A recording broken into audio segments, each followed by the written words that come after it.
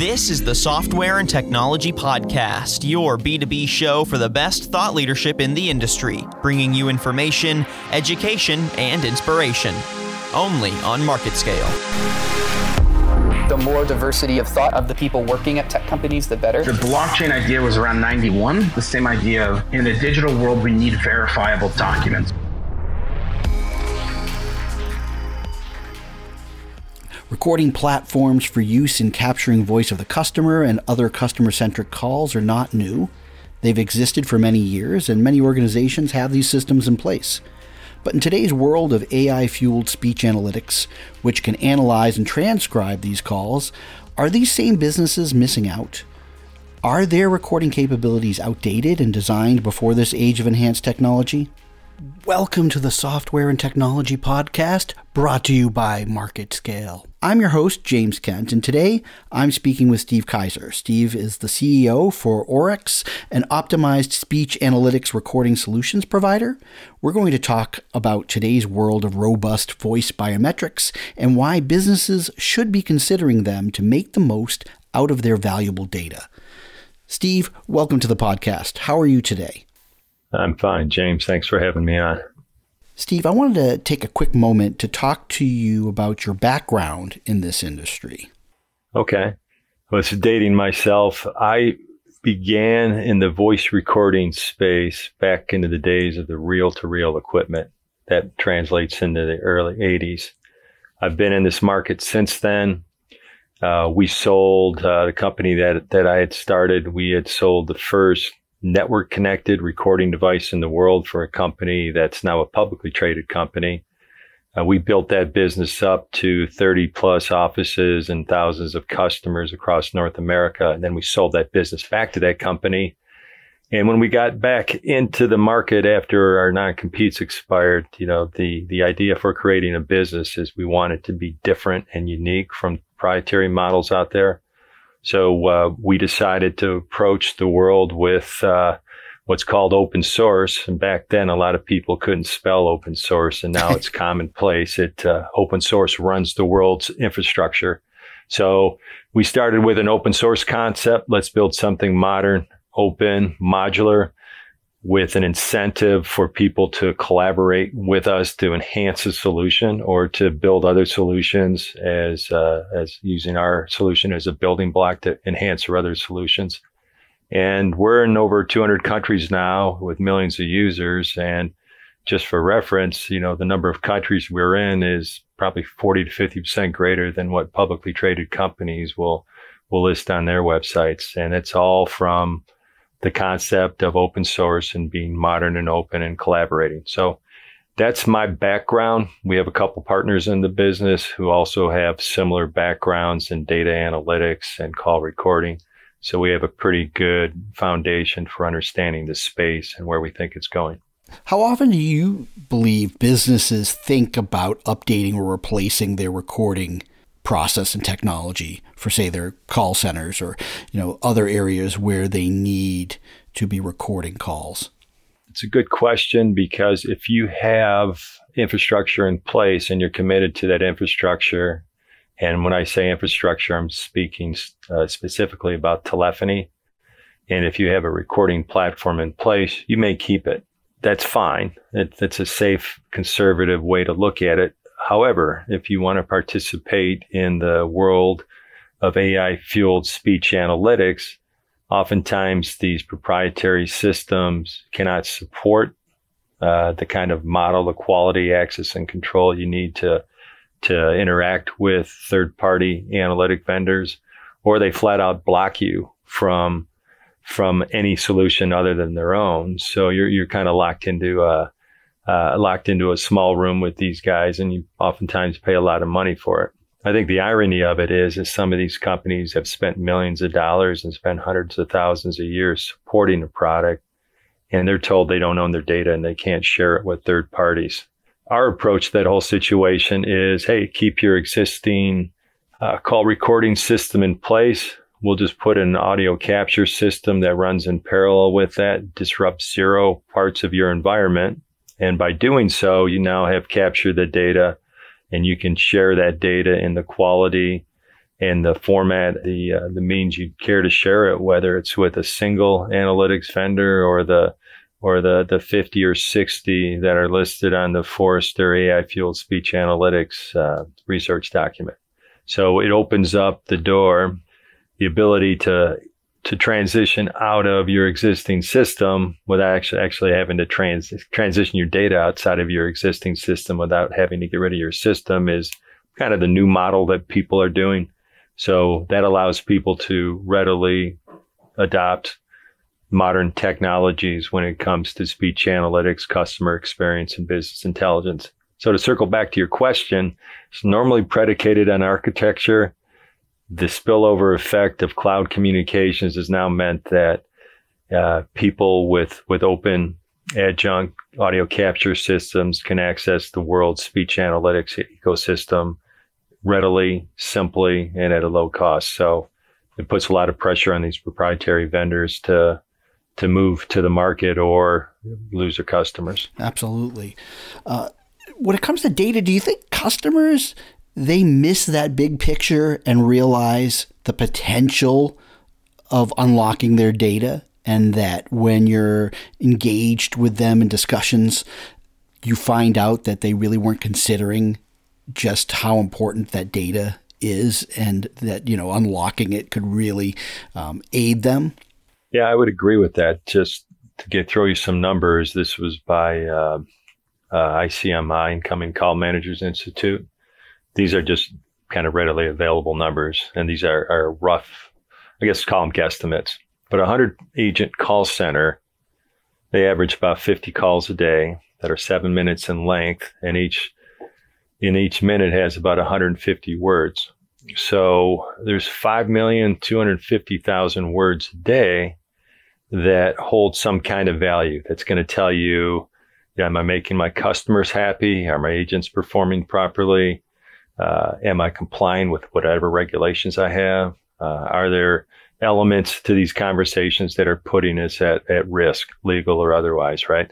And if you don't have that information in a format that can be repurposed, then you lose all opportunity to reuse and repurpose that information.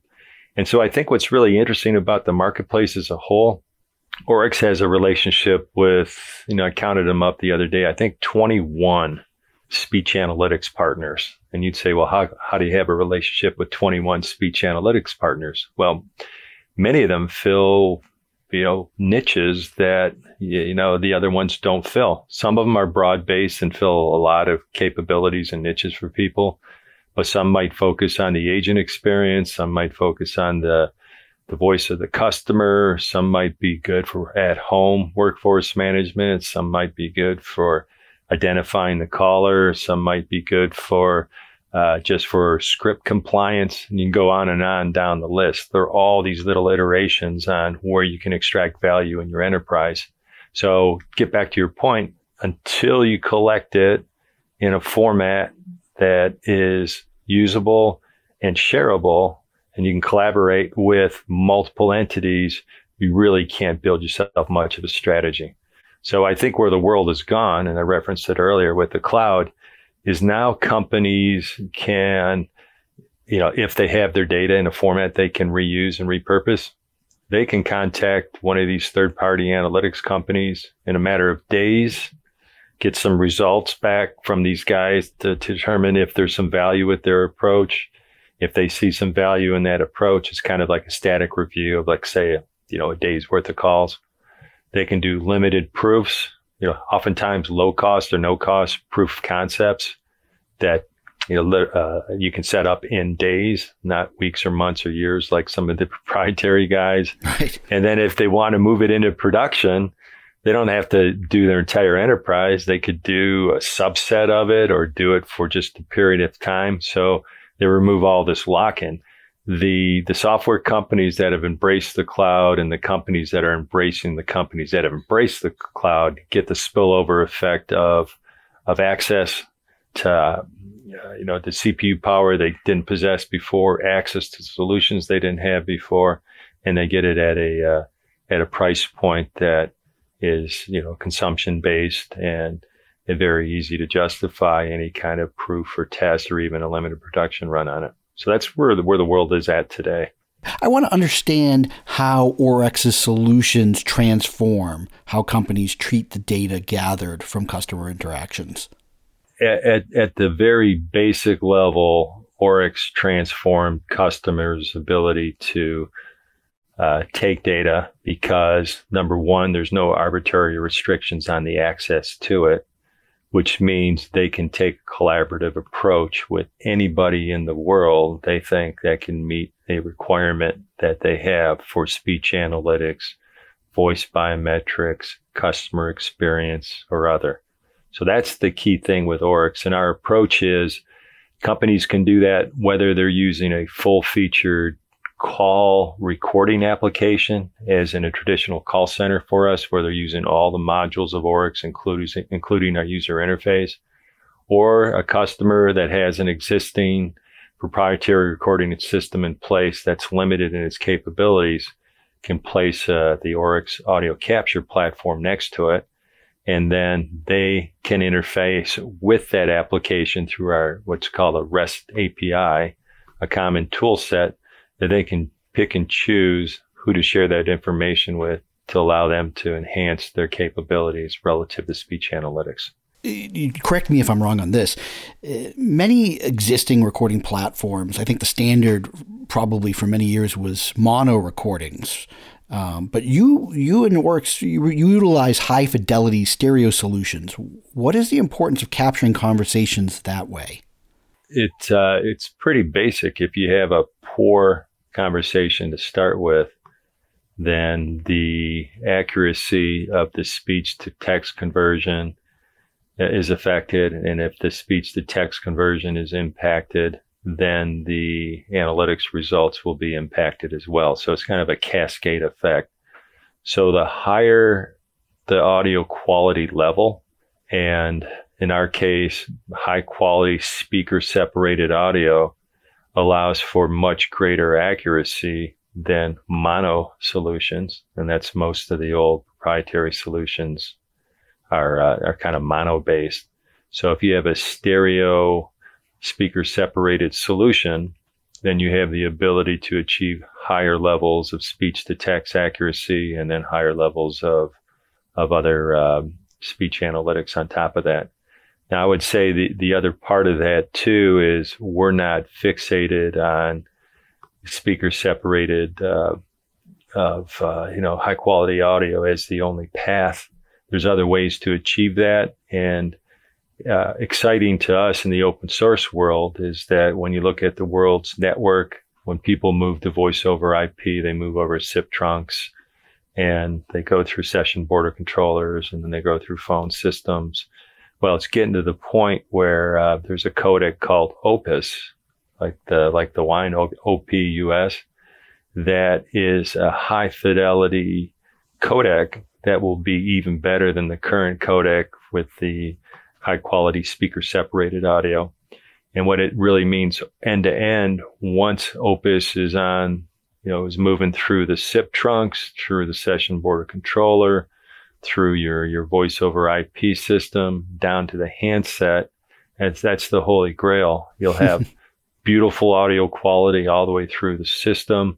It takes up less bandwidth than the other way, than the current methods.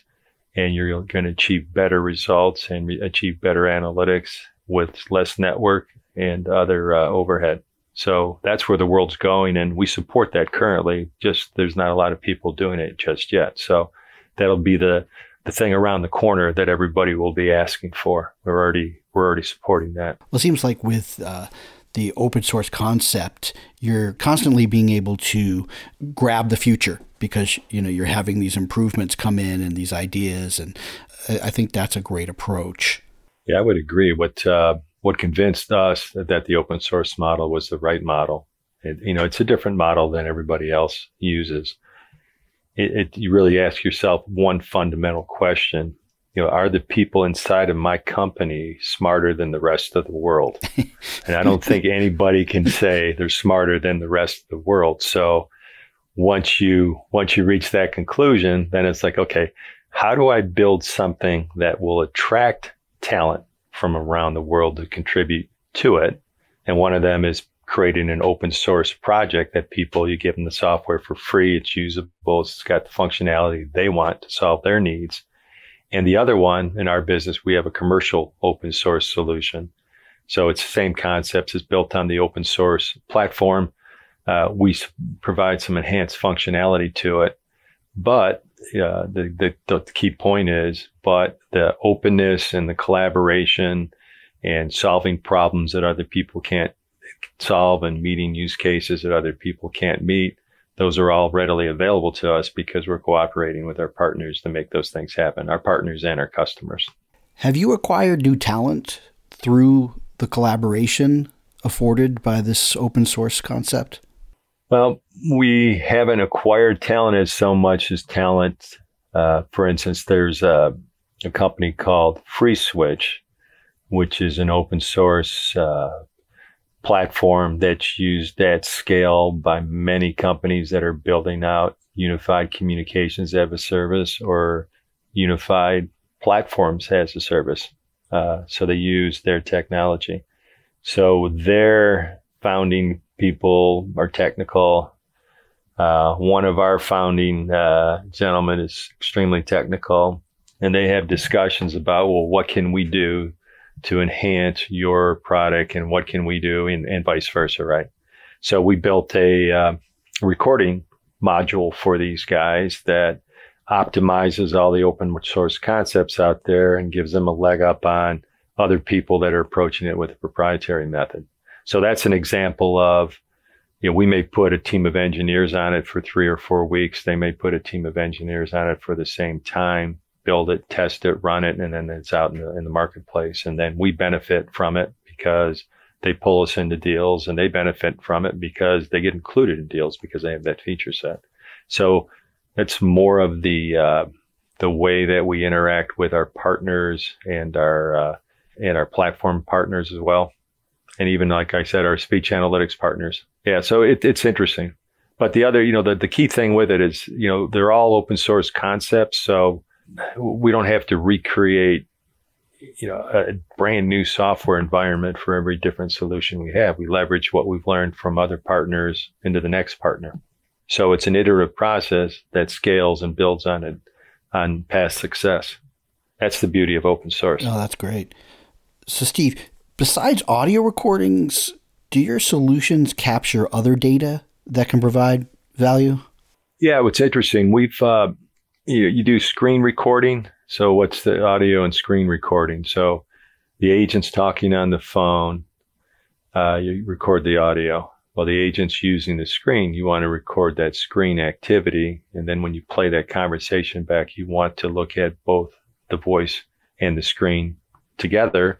There's a number of things you can look at. You could say, well, we designed the screen poorly because the agent had to toggle back and forth between different solutions, or the agent had trouble stumbling through this, went to the help desk too much, or to our internal FAQ. So maybe we need to provide more training, or there might be certain things that, hey, we're out of compliance. We're asking these questions and we shouldn't be, given where we're at in the process, right? So there's lots of ways for people to manage it.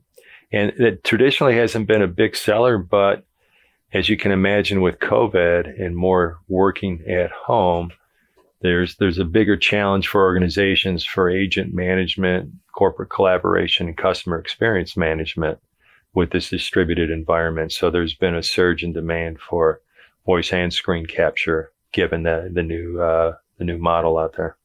Yeah, I was going to actually just next ask you about the pandemic, because many call centers and other business operations that require call monitoring and recording are now being done remotely from homes. And this practice, we could not only see for a while in the near future, but if it's successful, I could see it become a standard for many businesses. And it seems like speech analytics could serve an important role there. It sounds like you're seeing a trend here, and I thought maybe you should expand on that a little bit. Yeah, there's clearly a trend. There, the cloud service providers, that's what we call UCaaS, Unified Communications as a Service or Platform as a Service providers. They've had an explosion because those companies that had premise-based telephony systems and now have to have a distributed at-home workforce, they had the challenge of how do I modernize a system that needs modernizing without going on site? So that led those to cloud providers. So now those cloud providers are there, and these cloud providers are pretty smart. They've got unified communications, they've got the collaboration piece down, and most of them have some semblance of call center functionality.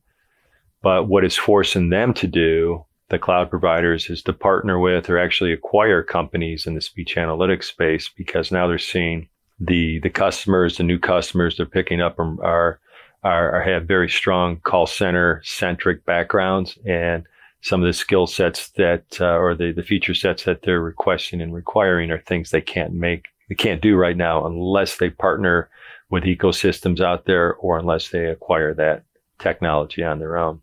Interesting, what we've seen just over the last month or so, there's been some consolidation. There's been companies like Microsoft that bought a UCaaS platform provider. So Microsoft already has their cloud infrastructure with Azure. Well, now they're putting telephony infrastructure on top of their Skype purchase, and they've got the Microsoft Teams for collaboration. And you can bet dollars to donuts the next thing they're going to be looking for are analytics companies. And then you can look at a leader in the customer experience space that did all things but voice, and recently acquired one of our partners. This company's name's Medallia. The company they acquired is called Voci. And they're using these guys to say, hey, we can provide customer experience not across just non-voice channels, but voice and all other channels you have. So they're expanding their world and kind of their operation to where they can do things that they couldn't do before, and it's going to open them into moving from enterprise to enterprise plus call center. So pretty interesting stuff. And there's others that we see the same sorts of things. About a year ago, Cisco bought BroadSoft. BroadSoft was a UCaaS platform. Avaya and RingCentral partnered up. RingCentral is a big UCaaS provider. Ribbon Communications bought all the technology for Nortel, and they bought this group called Candy. So we see those things in the marketplace. And, what's interesting to us is that all these people are partners of ours, and they'll become better partners because they have a bigger footprint now. And the key thing with us is just being the modern and open architecture. We can meet the use cases they have and, currently, and then the future ones they're going to evolve to, just because, we're there already with other partners. Yeah. I mean, it's amazing what ripples are created in a specific industry when an event like this pandemic happens.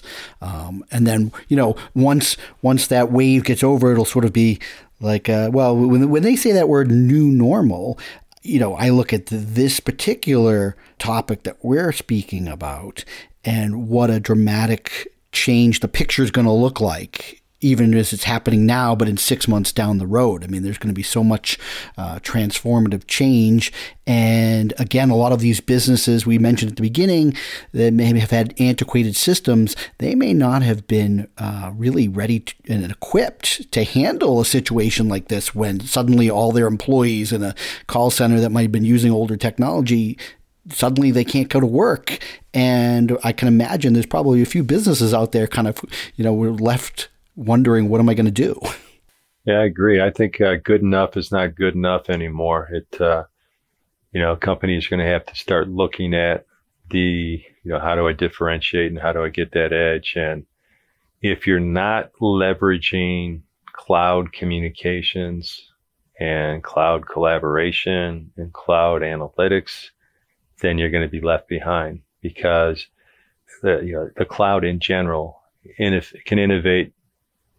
I don't even want to put a number on it, but I think it's probably safe to say it innovates 10 times faster than anything proprietary or one single person can do.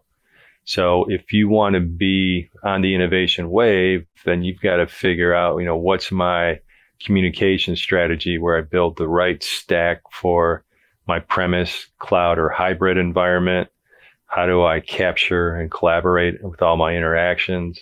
How do I convert that into a usable data partner? And then how do I plug that into the ecosystems that are available out there that give me some kind of competitive advantage given the nature of my business? And that's really where the stack is headed. And the people that are in front of that curve are going to be very successful. And the people that don't adopt that curve may be out of business. And I totally agree with what you're saying. Has this situation, has it got Oryx thinking about areas that you see a gap or an opportunity in the marketplace that has been exposed by the pandemic that you said, this is the next thing that we need to be working on?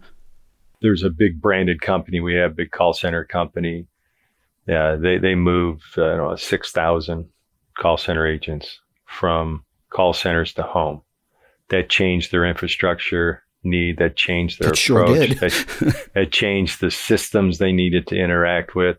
So it isn't so much us predicting that. It's us saying, okay, well, we have to meet the requirements of this particular company who's a market leader and uses market leading platforms and software and stuff. So anything we build for them will be repurposable and reusable for everybody else. Going back to the other point where all the iterations that come along with open source and enhancing your product accrue to the benefit of anybody that's using your software. So more of that, where people are coming to us and say, hey, we're a UCaaS provider. We use this platform. We're familiar. Hey, we know you guys. We got 100,000 subscribers with your system. We're going to put analytics in here.